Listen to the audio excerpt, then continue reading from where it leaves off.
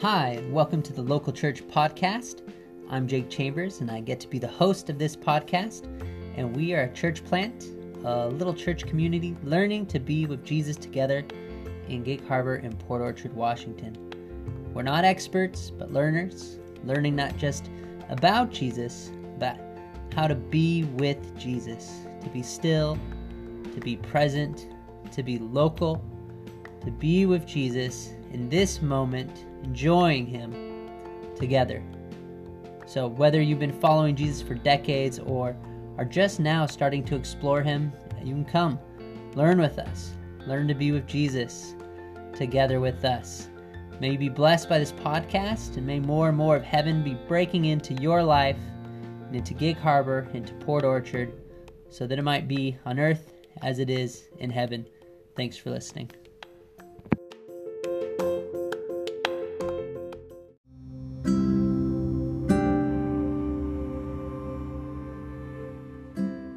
Behold, the dwelling place of God is with man. He will dwell with them, and they will be His people, and God Himself will be with them as their God. He will wipe away every tear from their eyes, and death shall be no more. Neither shall there be mourning, nor crying, nor pain any more, for the former things have passed away. Today we are finishing up our study of Revelation, looking at chapters 21 and 22, the final chapters. And these chapters just ring forth with the beautiful promises of a new heaven and a new earth. The beautiful promises that God will make all things new. There'll be no sin and no death on the new heavens and new earth. And God will be with His people, just as He was in the Garden of Eden before there ever was sin, walking in the cool of day with Adam and Eve. And many theologians call this picture of 21 and 22 the Garden City. You'll see a lot of imagery as we go through it that points to the Garden of Eden. But now, instead of it just being Adam and Eve and God walking together, now there's a city, all of God's people, reigning together in this new Jerusalem, Jeru-Shalom. It is the city of Shalom. That's what Jerusalem points to, a city of wholeness and harmony and goodness and peace. So let's just walk through these two chapters together.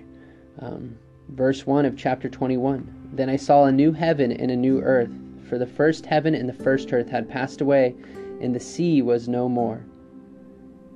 And so you see this picture of a renewed earth. The sea being no more. Sea, again, we've talked about this throughout Revelation, often was used in Scripture as a picture of chaos and death. So will there literally be no sea, or will the sea just only bring forth life? Potentially, the imagery here is that it's just speaking that there will be no more death and no more chaos. Much of the imagery we get points that the earth will be recognizable to what it is now, but without any sin, without any death, without any harm, without any pain, without any chaos. So imagine all the beauty of this creation, but with heaven dwelling with it, and there being no curse, no brokenness, no darkness whatsoever. Beautiful picture. Better keep going. Verse 2.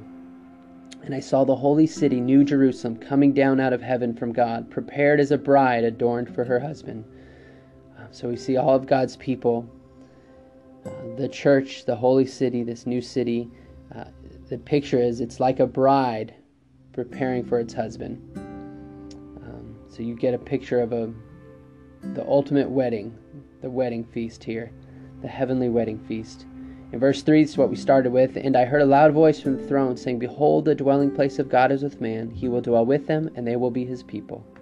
And God Himself will be with them as their God. So God's very presence with God's people forever and ever. He will wipe away every tear from their eye, and death shall be no more.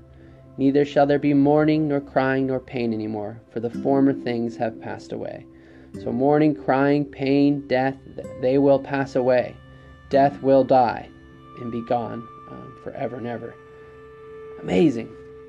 Amazing. These chapters are just filled with such beautiful promises. Verse 5, And He who is seated on the throne said, Behold, I am making all things new. Also he said, write this down, for these words are trustworthy and true. And he said to me, it is done. I am the Alpha and the Omega, the beginning and the end. To the thirsty I will give from the spring of the water of life without payment. So if you are thirsty, if your soul is thirsty, Jesus says he will give you soul-satisfying life without payment. And I feel like that's partially true. It's without payment for us. But we know that this drink came because Jesus paid the price for us on the cross. He paid it for us. And that payment was paid in full. This line, it is done. It reminds us of John 19:30, where Jesus was dying on the cross and he says, it is finished. The work is done. He has made the payment so that we could drink of the spring of the water of life without payment. Praise Jesus for his generosity, his sacrifice, his goodness. Verse 7, the one who conquers will have this heritage. I will be his God and he will be my son. But as for the cowardly, the faithless, the detestable, as for murderers, the sexually immoral, sorcerers, idolaters, and all liars, their portion will be in the lake that burns with fire and sulfur, which is the second death. And so Revelation points us to there being two deaths, this earthly death, and then all will rise towards judgment. And those that have trusted in Jesus will go to a second life, an eternal forever life in this new heavens and new earth. And the others will go to a judgment that is a second death. And they will be judged for all of their wrongdoing. And so, in the midst of these beautiful promises, again, we get another warning. A call to repent. The new heavens and the new earth are not for those who do not turn, trust Jesus, and follow Jesus' ways, and repent of their own evil ways. They will not inherit the New Jerusalem, but instead will inherit judgment and a second death.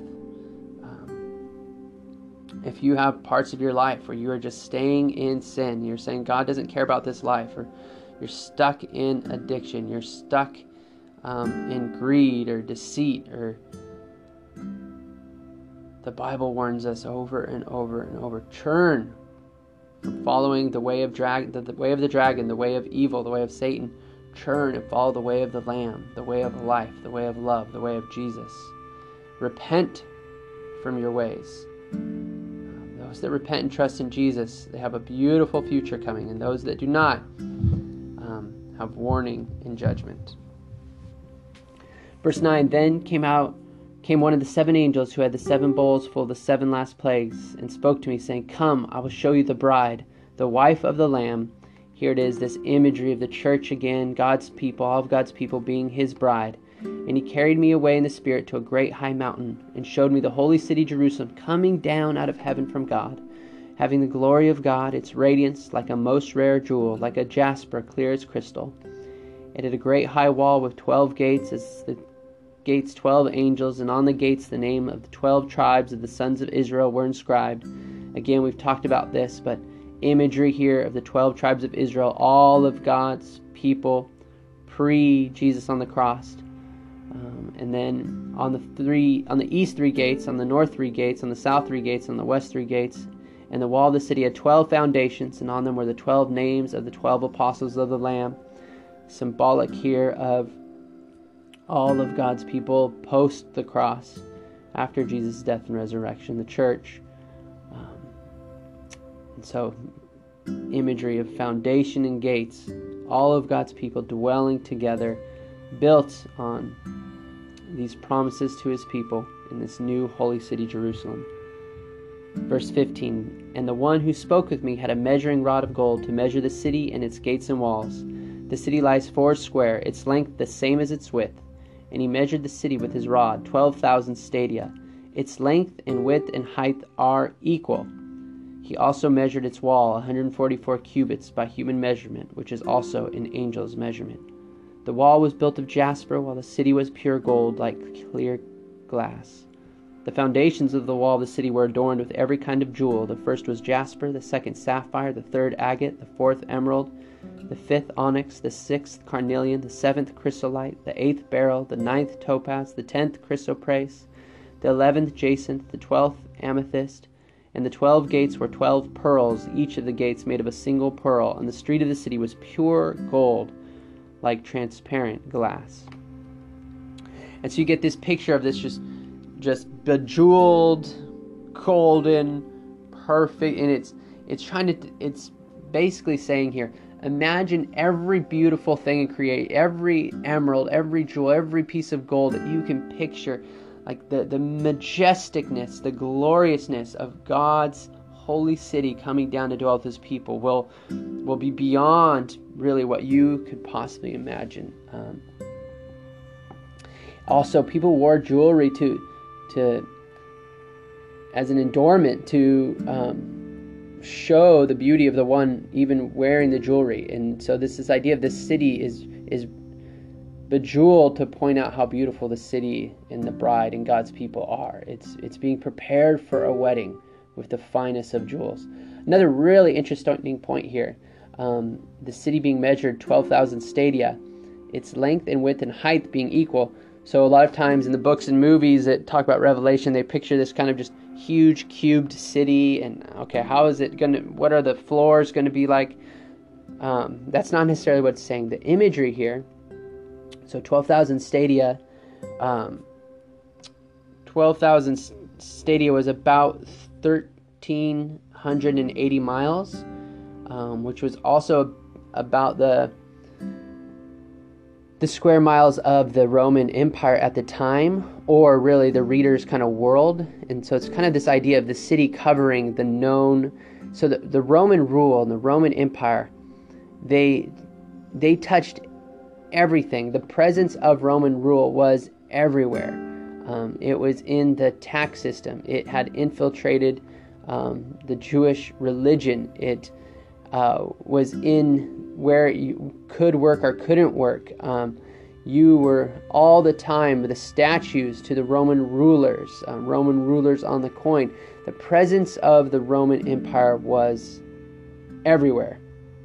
And what this is telling us here, the reason this city coming down is cubed, the dimensions of the Holy of Holies in God's temple, where God's holiest presence dwelled, was in a cubed room. So a perfect cube, the dimensions of the Holy of Holies, where God's presence dwelled in the temple. And what it's saying is this perfect cube coming down from heaven that covers the entire known area. It's saying God's Holy of Holies presence, his very presence, will cover everything we know. Instead of it being the Roman rule and presence over every area, it'll be God's holy presence dwelling in and amongst us, infiltrating and permeating everything that we know. So it's really, really powerful and beautiful imagery. Verse 22. And I saw no temple in the city, for its temple is the Lord God the Almighty and the Lamb. And the city has no need of sun or moon to shine on it, for the glory of God gives it light, and its lamp is the Lamb.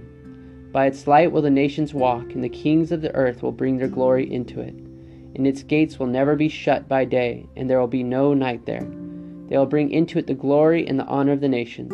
But nothing unclean will ever enter it, nor anyone who does what is detestable or false, but only those who are written in the Lamb's book of life. In the book of John, it says, the light shines in darkness, and the darkness has not overcome it. We see that when Jesus comes back, when he comes back, his light will shine throughout all the earth, and there'll be no darkness left on the earth. Is this talking about physical darkness, no night, no sleep, and kind of not the sun and moon cycle?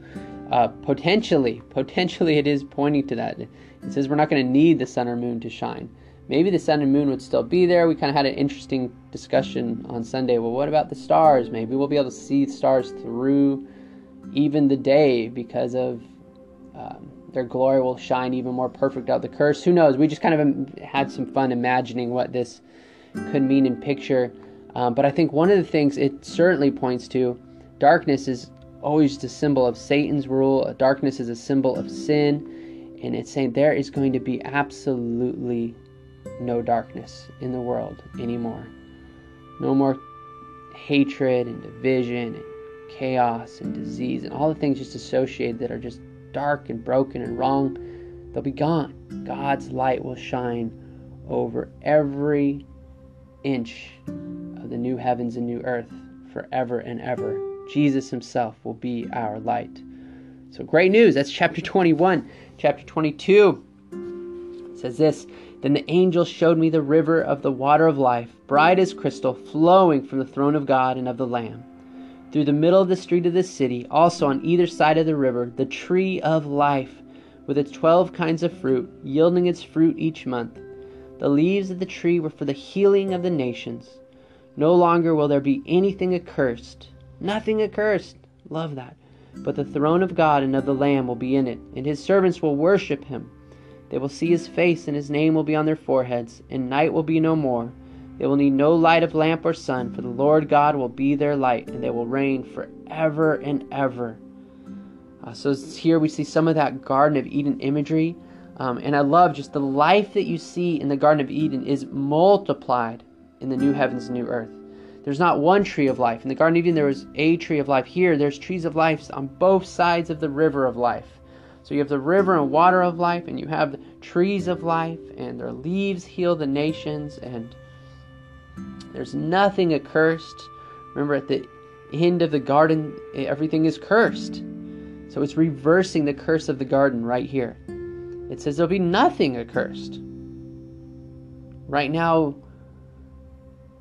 you try to plant a garden, and you're going to have to deal with weeds. You're going to have to deal with moles. I have moles that won't go away. I've tried literally everything to get rid of them. Weeds and thorns and possible to grow stuff if you're not a green thumb, and I am not. But it says there'll be nothing accursed, just this beautiful, life-giving garden. Praise God. Verse 6, and he said to me, These words are trustworthy and true, and the Lord, the God of the spirits of the prophets, has sent his angel to show his servants what soon must take place. And behold, I am coming soon. So we live with hope, knowing that Jesus is coming soon. We live with anticipation. We live to spread this good news, knowing that he is coming soon. It says, Blessed is the one who keeps the words of the prophecy of this book. I, John, am the one who heard and saw these things, and when I heard and saw them, I fell down to worship at the feet of the angel who showed them to me. But he said to me, You must not do that. I am a fellow servant with you and your brothers, the prophets, and with those who keep the words of this book. Worship God. So we don't worship angels. We don't worship spiritual leaders or celebrity pastors or anyone or anything besides the God of the Bible. Verse 10, he said to me, Do not seal up the words of the prophecy of this book, for the time is near. Verse 10 is a reminder, not to seal up the promises in Revelation, but also it's a reminder not to seal up the promises through Genesis through Revelation. Let's open up the Bible, meditate on it, share it, memorize it, learn it, be men and women that are being shaped by God's word. Don't seal it up. Let it out. Verse 11, Let the evildoer still do evil, and the filthy still be filthy, and the righteous still do right, and the holy still be holy. Behold, I am coming soon, bringing my recompense with me, to repay each one for what he has done. I am the Alpha and the Omega, the first and the last, the beginning and the end. Just another picture of God's bigness and his fair judgment. Verse 14, Blessed are those who wash their robes, so that they may have the right to the tree of life, and that they may enter the city by the gates. Outside are the dogs and the sorcerers and the sexually immoral and murderers and idolaters and everyone who loves and practices falsehood. So you see, you get into the city by washing your robes. They're washed by the blood of Jesus. Jesus makes us clean and Jesus makes us righteous. The imagery here of basically those that are in the Lamb's Book of Life being outside of the gates. I don't think it's literally they'll be out of the gates, because there's no evil on the earth anymore. But it's just a picture that they're not in the city of God. That's the imagery that is being used here, that they're not in the new heavens and new earth. They're locked out forever, those that have not trusted Jesus. Verse 16, I, Jesus, have sent my angel to testify to you about these things for the churches. I am the root and the descendant of David, the bright morning star. He is the promised one. Verse 17, the Spirit and the bride say, come. And the one who hears says, come. And let the one who is thirsty come. Let the one who desires take the water of life without price. The Spirit and the bride say, come. The bride, again, is all of God's people, the church. So we, by the power of the Holy Spirit, we invite others to come to Jesus, to receive his promises, to get to live in the new heavens and new earth forever and ever with Jesus. We get to be an invitation people. The Holy Spirit is inviting us, and through the Holy Spirit, the church, the bride, says come and invites others. We want to be an invitation community. Say, come, you can take the water of life without price, because Jesus has paid the price for you. If your soul is thirsty, if you are discouraged, if you are depressed, if you are anxious, if you are struggling, if your soul is weary, come. Come, drink of God's word, drink of God's presence, drink of God's promises. Come to Jesus and drink of the water of life.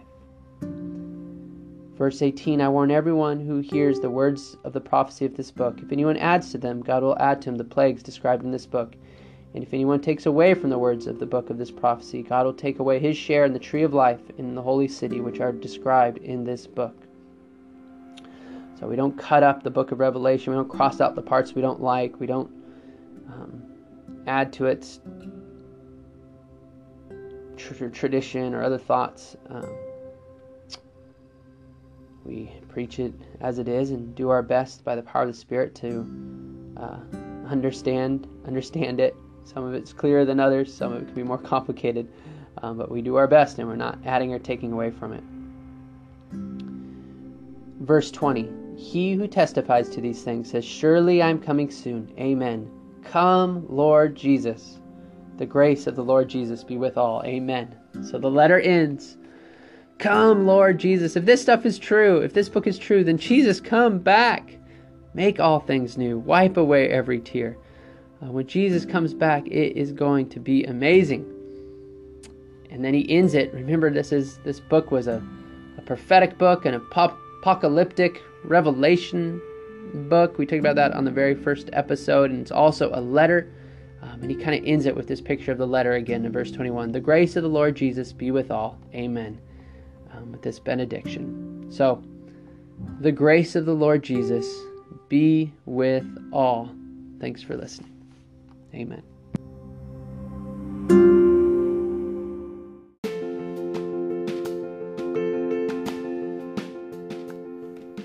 Thanks for listening to the Local Church Podcast.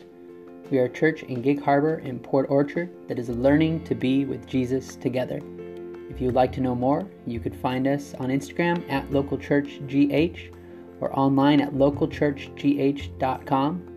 Feel free to reach out to us and we can get you directions to a gathering. We meet every Sunday at 10:30 a.m. and you are invited. We'd love to see you there. With that, let me leave you with this blessing.